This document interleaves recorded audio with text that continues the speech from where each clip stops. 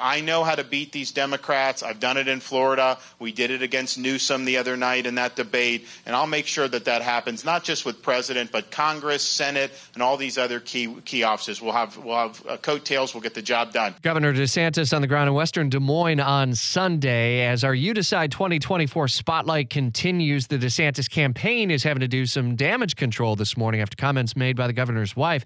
Casey DeSantis encouraged everyone to descend upon the state of Iowa to be part of the caucus next month. That's raised some eyebrows. WOKV Samantha Manning live from Washington. How is the governor's campaign clarifying those comments?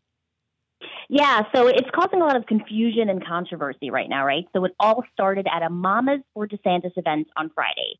And that's where Florida's First Lady, Casey DeSantis, as you said, she was encouraging people to, quote, come wherever it might be, to descend upon the state of Iowa. And she said that you don't have to be a resident of Iowa to be able to participate in the caucus. And so that word participate was causing some confusion. It led the Iowa Republican Party to share a message on social media explicitly stating that a person must be a legal resident in the state in order to caucus.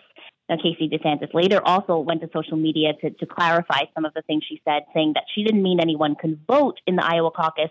Instead, she was talking about wanting to get people to volunteer and help out with the campaign and rally, but certainly causing some controversy this morning. Yeah, I would say, and obviously I would imagine responses coming from other candidates, including former President Trump.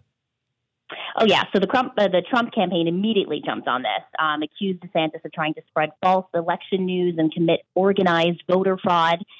His campaign released a statement calling the DeSantis team uninformed, saying, quote, these people have no idea what they're doing and they're simply engaging in play pretend politics. And of course, we know that election fraud has been a big talking point of the Trump campaign team during the 2020 election. So none of that was proven to be true, but this kind of gives his team a little bit more ammo to bring it up now. Indeed, WOKV Samantha Manning, part of our live team coverage in D.C. every weekday here on our You Decide 2024 Spotlight. Thanks. It's